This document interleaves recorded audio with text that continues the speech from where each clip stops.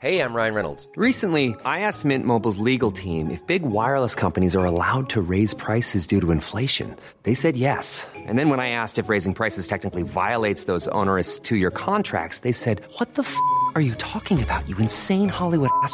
So to recap, we're cutting the price of Mint Unlimited from $30 a month to just $15 a month. Give it a try at mintmobile.com/switch. $45 up front for 3 months plus taxes and fees. Promo rate for new customers for limited time. Unlimited more than 40 gigabytes per month. Slows full terms at mintmobile.com. Cool fact, a crocodile can't stick out its tongue. Also, you can get health insurance for a month or just under a year in some states. United Healthcare short-term insurance plans, underwritten by Golden Rule Insurance Company, offer flexible, budget-friendly coverage for you. Learn more at uh1.com.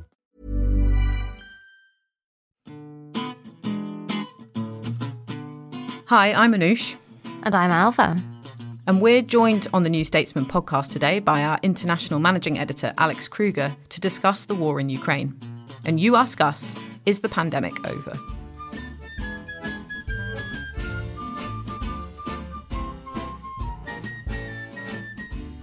So we're recording this episode on the morning that Russia has launched a full-scale invasion in Ukraine. And we're really pleased to be joined by our international managing editor, Alex Kruger. I think this is your debut on the New Statesman podcast, is it?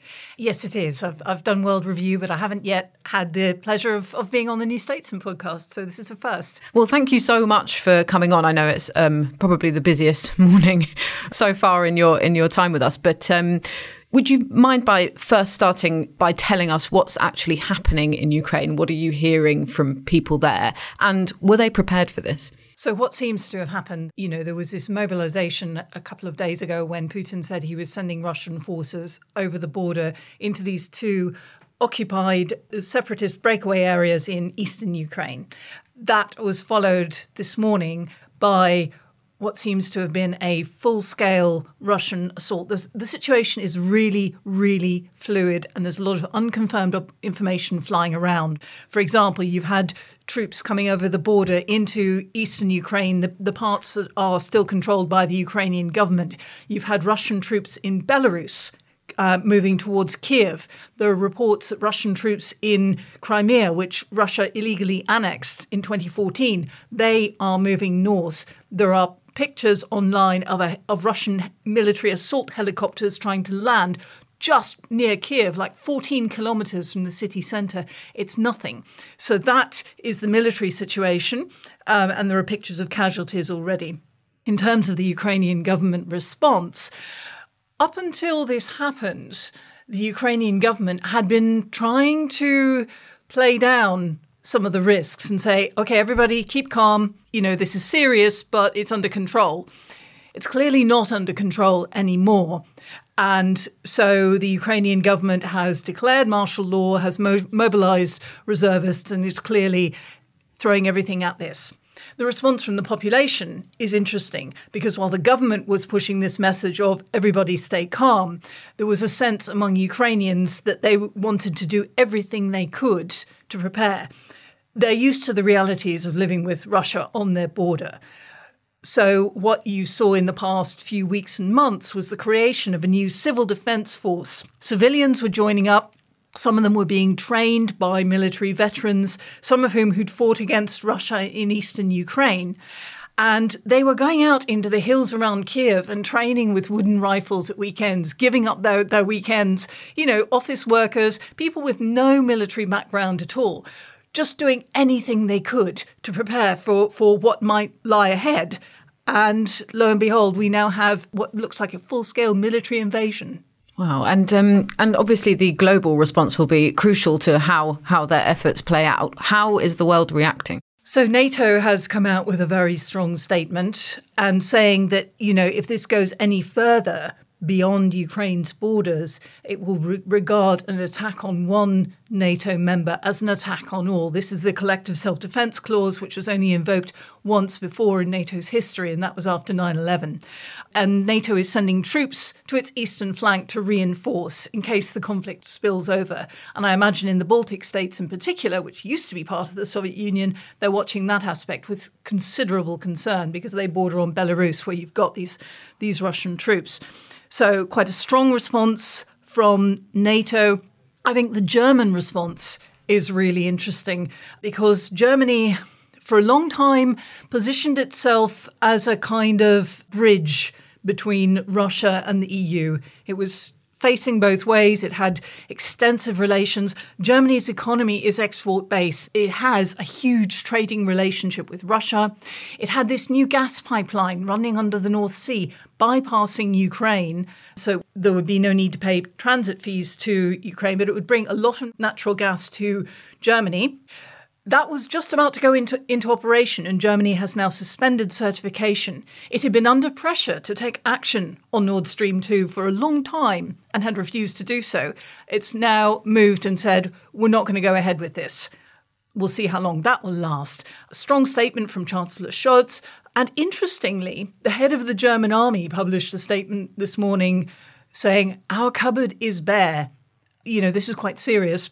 The former defence minister in the government of Angela Merkel also came out and said how angry she was at the way Germany had, in a sense, been left flat-footed by the Russian moves, and there should have been a stronger effort to push back against them. Alex, as Anush was saying, it's great to have you on. You're normally heard on our sister podcast, World Review. We tend to be more insular on this one as the primarily Westminster podcast. So I know that our listeners will, like most of the news agenda here, be thinking about this primarily in terms of the UK response. We see it all through that lens of what Boris Johnson is doing and how things are playing out in Westminster, whether sanctions are tough enough and so on. So it'd be great to hear from you.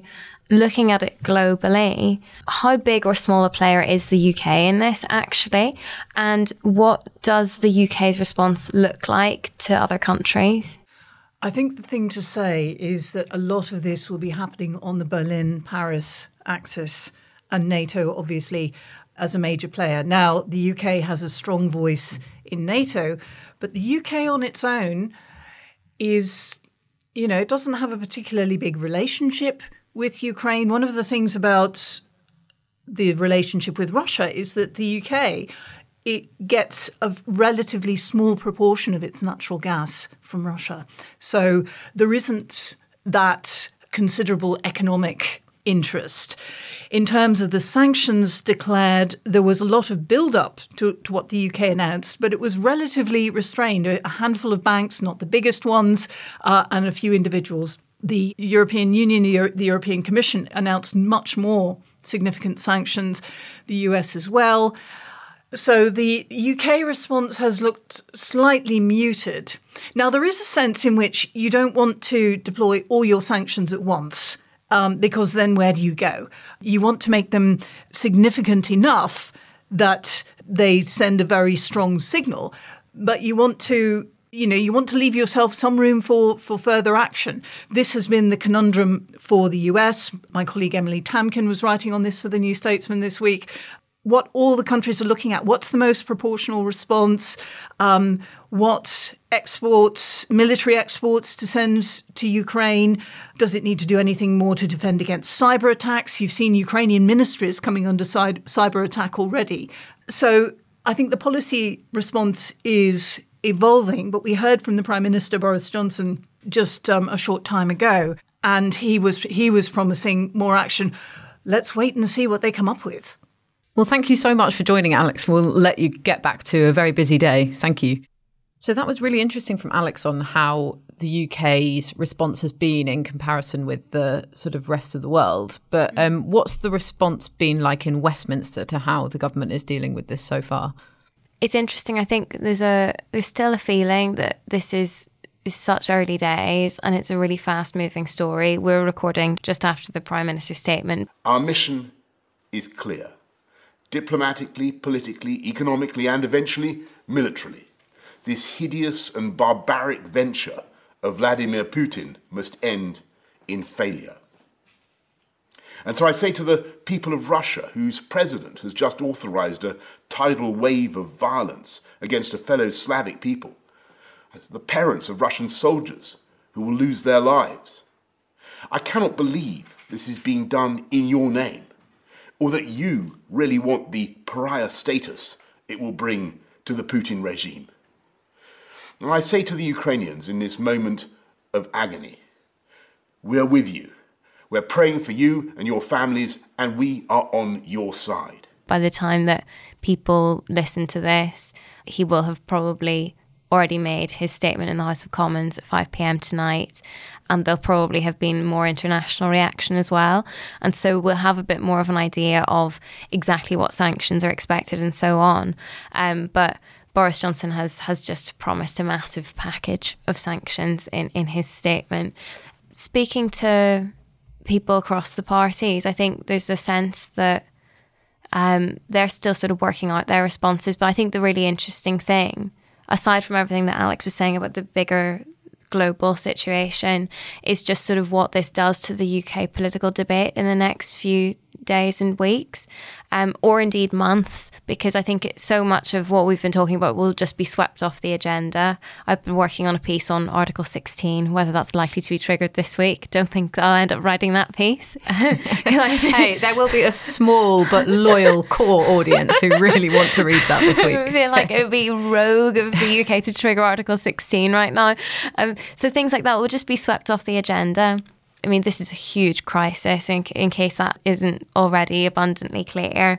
There's a sense from the government, from backbench Conservatives who aren't happy with Boris Johnson, from Labour, from the Lib Dems, that the tone has to be constructive right now, and that whatever the government announces, everyone will row in behind it.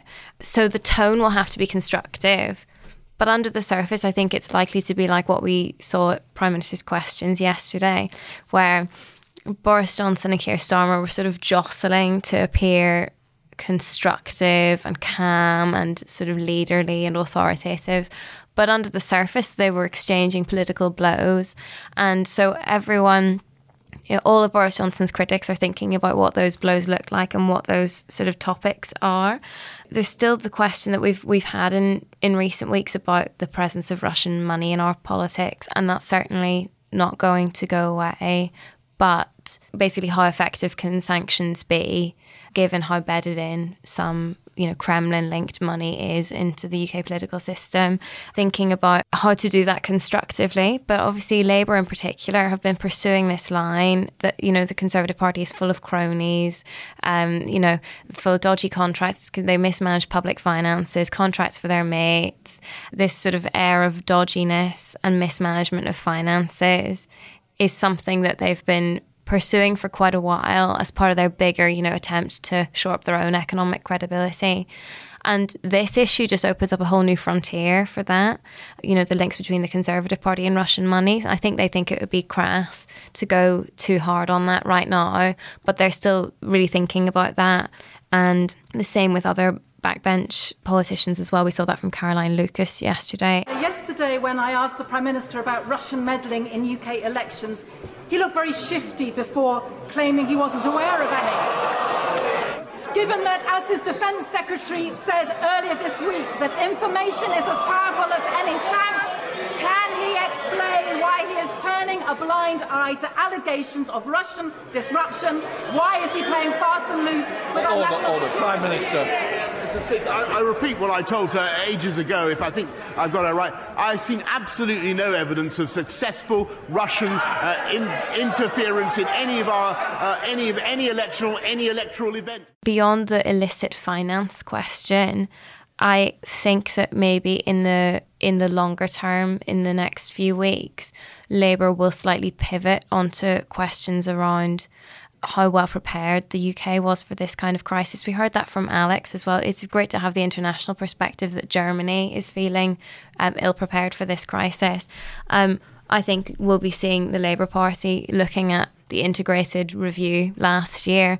I can't remember its sort of wishy-washy name, but, sort of a new approach for global Britain. And this, much anticipated review that talked about a tilt to the Indo-Pacific. Russia is still mentioned as a major threat in that report, but this idea that you can pivot away from those issues was completely wrong, ultimately. And then I think that the tiny difference between Labour and the Lib Dems on this is that the Lib Dems will be going, I think, much harder on cuts to troop numbers, because I think there are plans to cut 10,000 troops in the coming year or so. And that's a sort of specific Lib Dem line of attack. That line of attack on defence spending is probably another sort of obvious, if you're talking about the sort of ping pong of Westminster politics, that's probably another obvious vulnerability for the Conservative Party, because those cuts have been sort of implemented for over a decade of Conservative-led governments, making their own defence ministers sometimes, speak out against them and sort of noises off from backbenchers about it. That could be a particular vulnerability, I think. Yeah, and I also think on that in particular, I think another tiny dividing line maybe between the Lib Dems on this and Labour is that the Lib Dems will be much more comfortable making the case that the kind of liberal, multinational, working closely with Europe approach that is required by this practice is really ill-suited to Boris Johnson's approach. Boris Johnson has never been about working closely with Europe. Yeah. And that's exactly what's required for this situation. I think the Lib Dems, their worldview is so about that, and that's really fundamental to their message to the electorate. Labour's a bit, still wants to work closely with Europe, but might not be pursuing that political argument as closely, sort of wanting to seem really strongly pro-European. But I think that's a bruise that the Lib Dems really have to punch, that ultimately, aside from his personality and seriousness or otherwise, that actually just the sort of the Boris Johnson approach to global affairs is not very well suited to this moment. Then I suppose the other big thing that we haven't mentioned is how this plays out within the Conservative Party. That's really interesting too, because certainly from speaking to lots of people this morning, there is a feeling of real surprise at how essentially harsh the Conservative Party has been on Boris Johnson's response to the crisis, that given the magnitude of this and the seriousness of the crisis, you would sort of expect complete unanimity and everyone rowing in behind the Prime Minister. And that's kind of the tone that everyone is striking. But I think that, lots and lots of MPs have made no secret of, how disappointed they were yesterday with the pace of sanctions. And it means that even though we're no longer talking about Partygate, it's still very much present.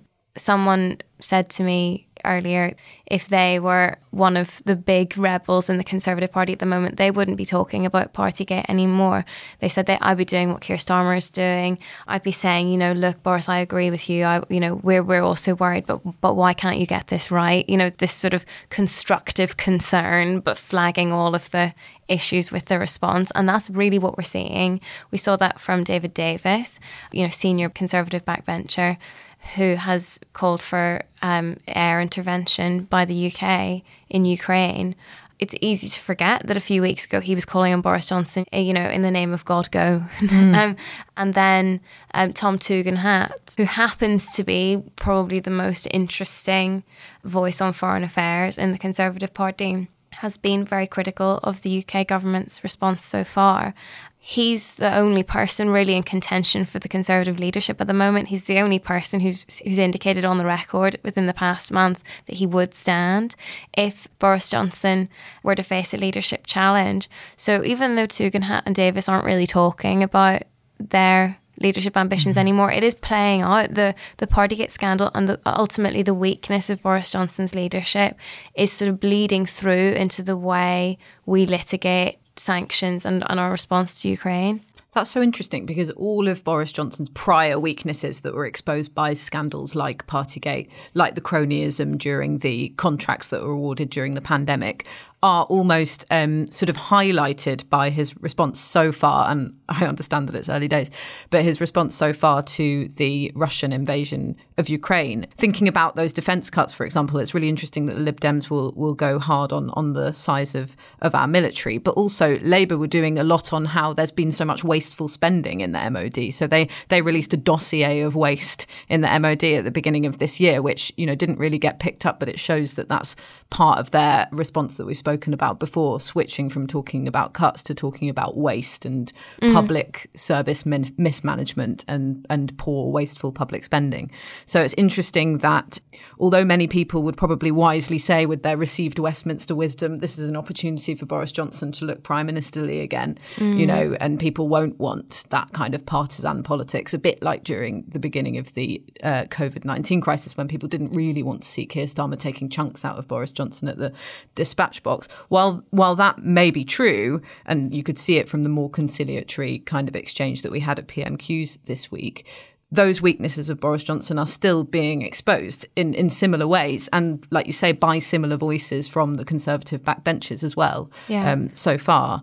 And in terms of the integrated defence review that you mentioned, it is really interesting because I think that lack of preparation and almost complacency for a crisis like this, we could have seen it coming. I remember fairly recently, a few months ago, I was at a sort of off-record event with a number of diplomats, former diplomats, politicians from the Labour Party, actually, and others, the leading lights in foreign policy in this country. And everyone was sort of speaking sort of chin-strokingly about China and the Pacific tilt. And Russia was only mentioned very briefly towards the end. And it was almost dismissed as like, oh, well, the main threat from Russia is sort of cyber attacks and interference in elections and that kind of thing.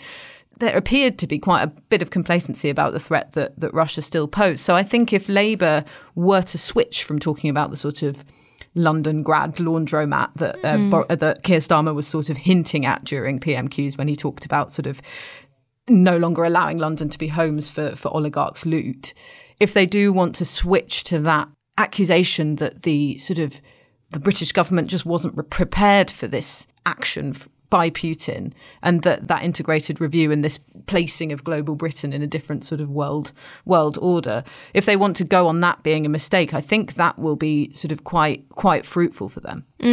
I think so, because the other thing, just it's been so interesting having these conversations this morning because it's so early days and there is this feeling of crisis. So I suppose the strategy in different parties is still being thrashed out and nothing's set in stone.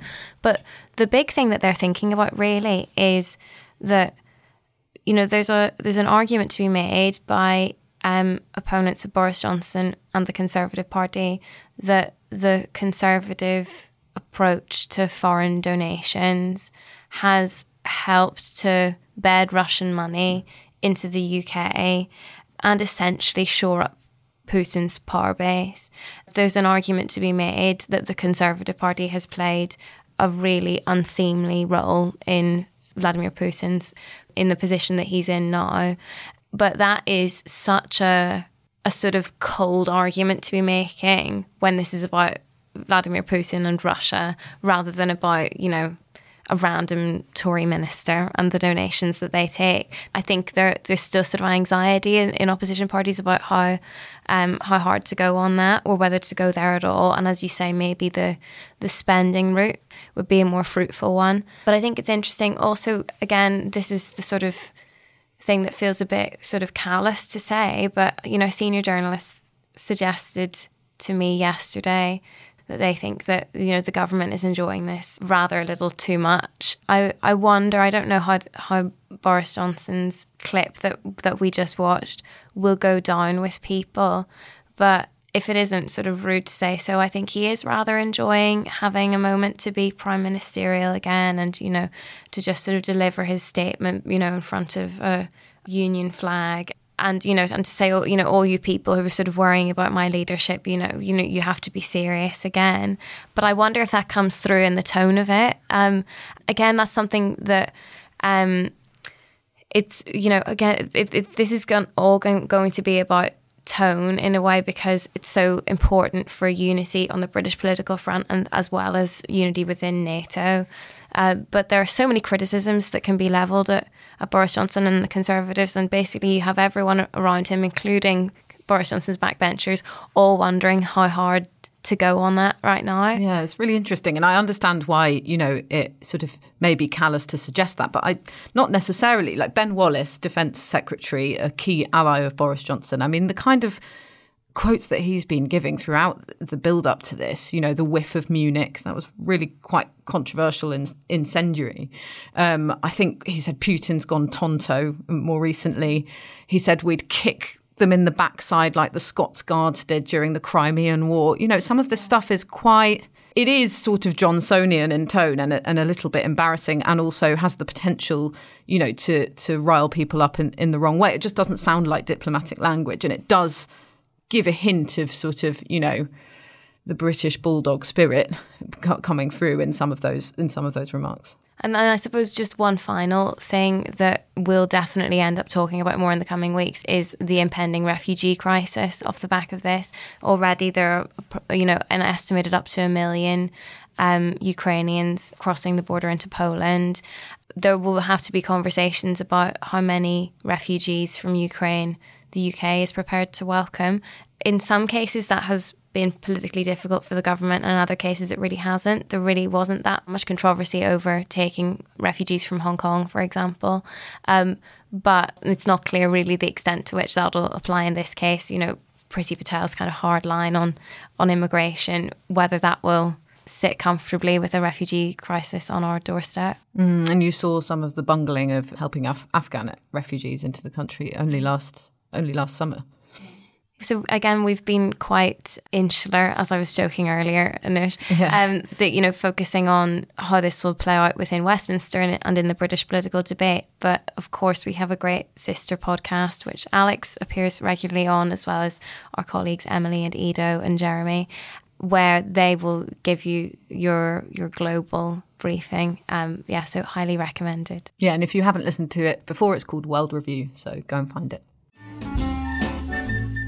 Hello, it's Alva here. This is just a reminder that as a podcast listener, you have the option of subscribing to The New Statesman with a very special offer. At the moment, you can subscribe from £1 a week. That's 12 weeks for £12. If you go to www.newstatesman.com/podcast offer.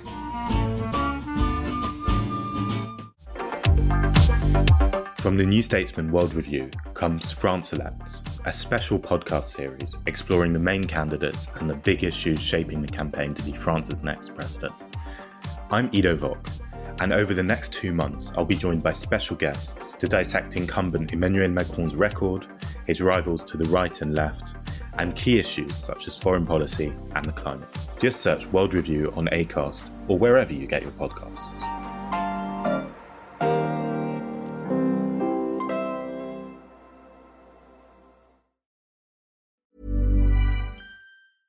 This is Paige, the co-host of Giggly Squad, and I want to tell you about a company that I've been loving, Olive & June. Olive & June gives you everything that you need for a salon-quality manicure in one box. And if you break it down, it really comes out to $2 a manicure, which is absolutely insane. It's also so easy to get salon-worthy nails at home with Olive & June. The difference between how your nails used to look when you did them yourself and now with the Mani system is a complete game changer. The best thing about Olive & June, too, is it's a quick dry. Dries in about 1 minute, lasts for 5 days, and full coverage in up to 1 to 2 coats. Visit oliveandjune.com/perfectmani20 for 20% off your first system. That's oliveandjune.com/perfectmani20 for 20% off your first system.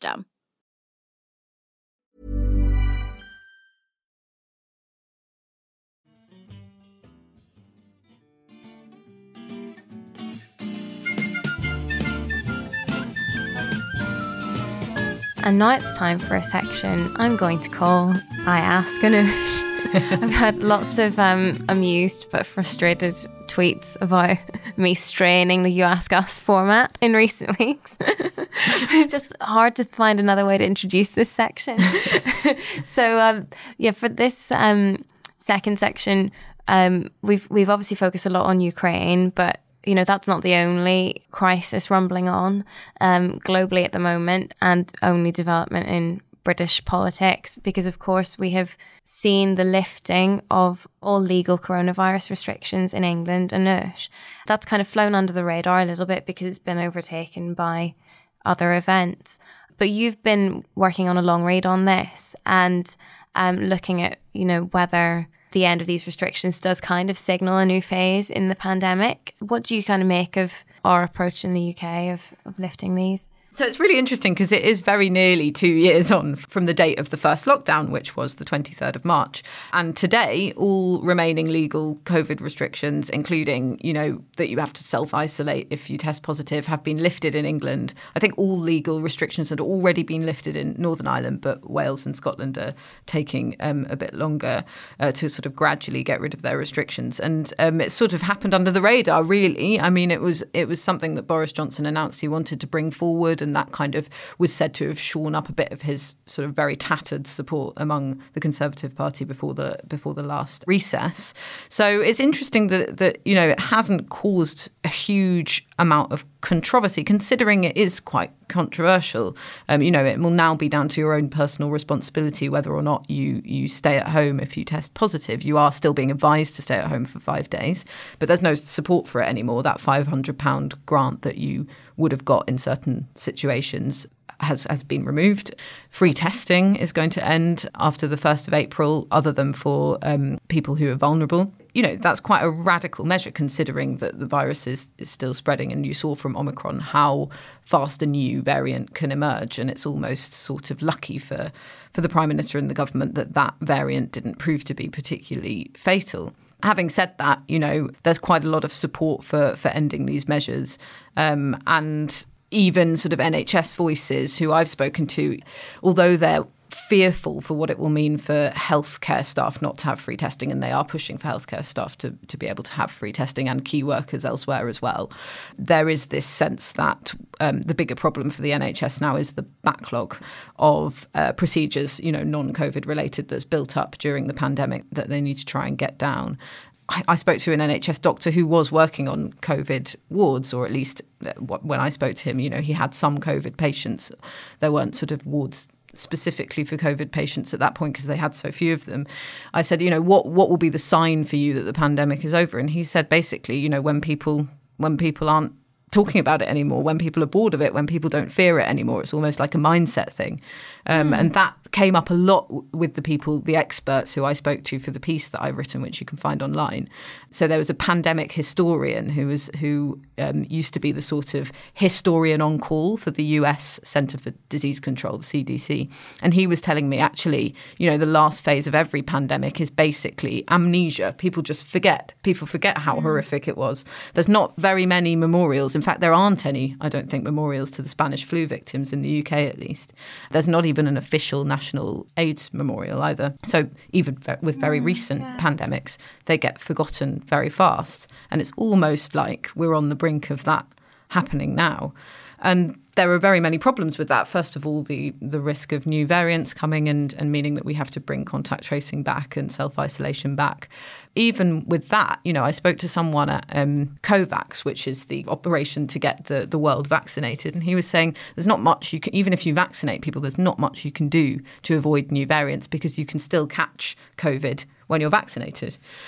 So for him to say that, suggests that, there's not a huge number of measures that governments can take beyond what they've already done to mitigate for those circumstances. Another thing that I'm sure a lot of our listeners will be thinking of is the risk of long COVID, which is this still slightly mysterious sort of collection of sometimes very debilitating symptoms that people have a long time after having caught the virus. And so, just the idea of letting COVID spread, even if it's, not affecting people very badly, could mean that you have sort of more people contracting long COVID. So that's another thing. But, even then, speaking to a disease expert at UCL, he said, well, we have to work out, the impact of long COVID on people's quality of life compared with dementia, sort of cancer, other diseases that have, a far higher mortality rate or a far higher impact on people's quality of life because society has to continue with those diseases. Really, I mean, from the people that I spoke to, and I spoke to a large number of people for this piece, there was the sense that we are moving into a new phase of the pandemic, which some politicians are describing as endemic. But actually, if you want to call a disease endemic, you have to already know the predictable patterns of the disease to say it's operating at a normal level, if you like. And we just don't have that body of evidence for COVID yet. So that's a bit of a misnomer. But we are in this new phase. Really, the warnings are from Jeremy Farrar, head of the Wellcome Trust, who used to be on Sage, is that, this is still uncharted territory. We still don't know what the next thing the virus is going to throw at us. So it's, it's irresponsible for people to declare that this is the end of the pandemic, because it's never going to end. We are in the age of COVID now. It's amazing. It's as though you can sort of will the end of a pandemic by wishing it to be so. That like, as soon as people fatigue of it enough, and certainly our politicians, conservative backbenchers, essentially want it to be over, it kind of becomes over, because then restrictions are lifted. The Prime Minister has to do that, and the public as well are talking about it less. I think that's fascinating, that like actually the end of a pandemic is in a way psychological. Yeah, exactly. I found that the most interesting part of the piece. And also, we are all doing it. So this was a really interesting observation from Jeremy Farrar, who said, in this country, people have come to accept 2,000 COVID admissions a day to hospital, 200 plus deaths a day. And that's become the norm. Now that's normal for us, whereas, I think we all remember when we started seeing hundreds of deaths in those figures that they would announce on the news, we all felt horrified by it. But now, whether we like it or not, whether it's conscious or not, we've recalibrated what we think is an acceptable number of deaths from COVID. Although that sounds hideous, it is this sort of human nature.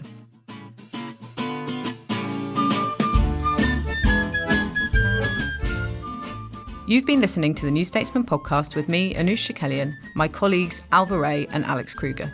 We're produced by May Robson, and our music is Devil with the Devil, licensed under Creative Commons. Thanks so much for listening, and don't forget to subscribe and leave us a review.